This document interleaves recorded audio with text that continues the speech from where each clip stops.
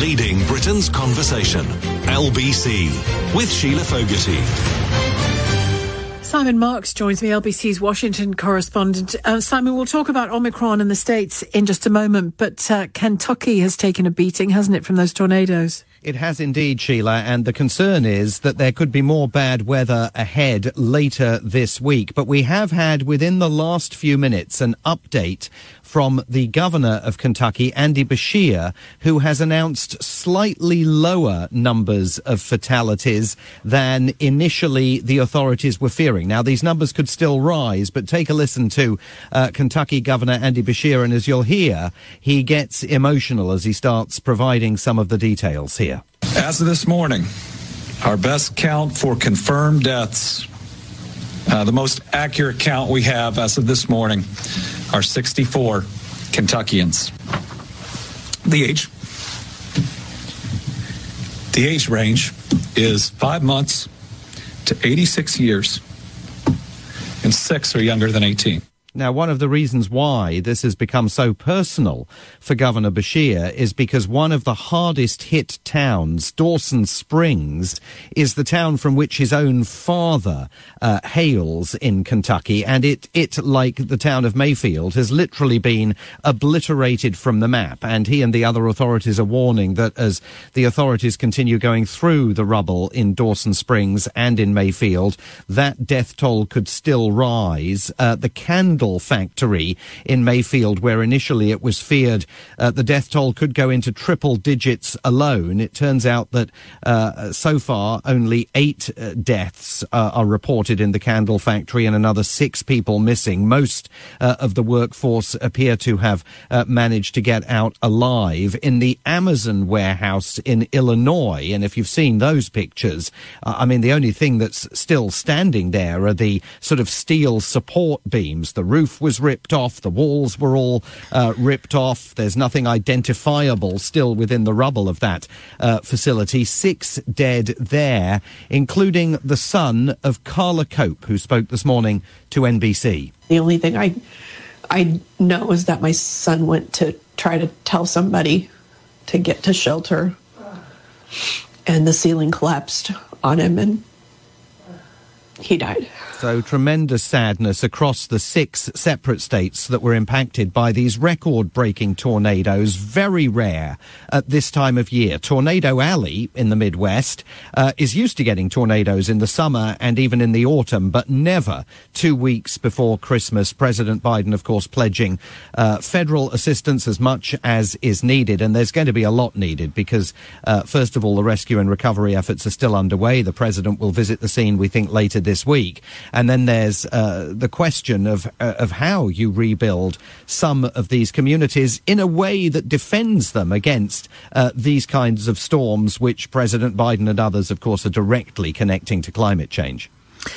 And on the question of Omicron, I mean, things are going up a gear here today in a big way because of the Prime Minister's announcement last night about the booster rollout being speeded up. What's the situation in America?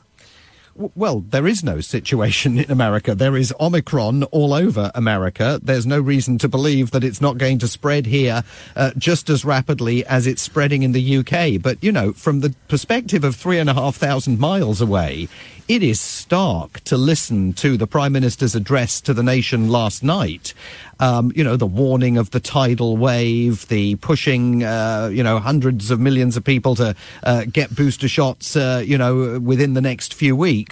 And while we are hearing from President Biden calls for everyone to go out and get boosted, they haven't been anywhere near as dramatic as the Prime Minister's intervention last night. Indeed, last Thursday, the last time we heard from Joe Biden on the subject of COVID-19, he insisted that from what he'd seen, everything was going to be okay. We're going to get through this Omicron variant. So I don't know whether we're going to see his public health experts catching up to this over the course of the next week. week. I can tell you that yesterday alone, another 1,298 Americans, 1,298 Americans died from COVID-19. There were 119,000 new cases reported in the United States.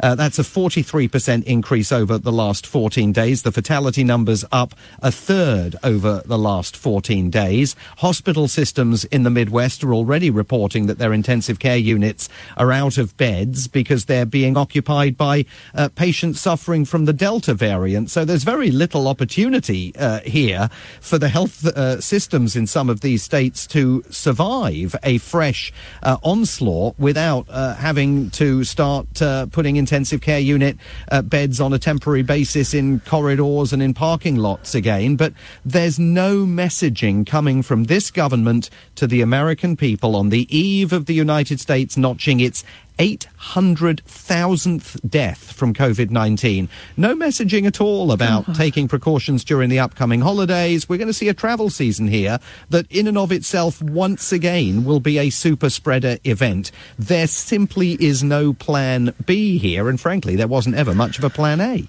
Well, there was a plan vaccinate, wasn't there, as soon as Biden's tenure began? And to be fair, you know, more than 1 million people a day are currently turning up and getting booster shots, and that's partly in response to the initial concern and anxiety that Omicron sparked. Yeah. But, you know, seeing the president come out last Thursday and say, I think we're all going to be okay. We're going to get through this. You know, even while telling people to go and get boosted. I mean, the problem with that messaging is it leads some people to say, well, if we're going to be okay, I don't know if I really need to go off and get boosted. But the other problem, Sheila, is 40% of Americans are not fully vaccinated using the old yardstick of 2 doses of vaccine. Yeah. So if you look at what Omicron is doing in terms of number of cases in the UK and extrapolate that to a country with substantially lower percentages of fully vaccinated people,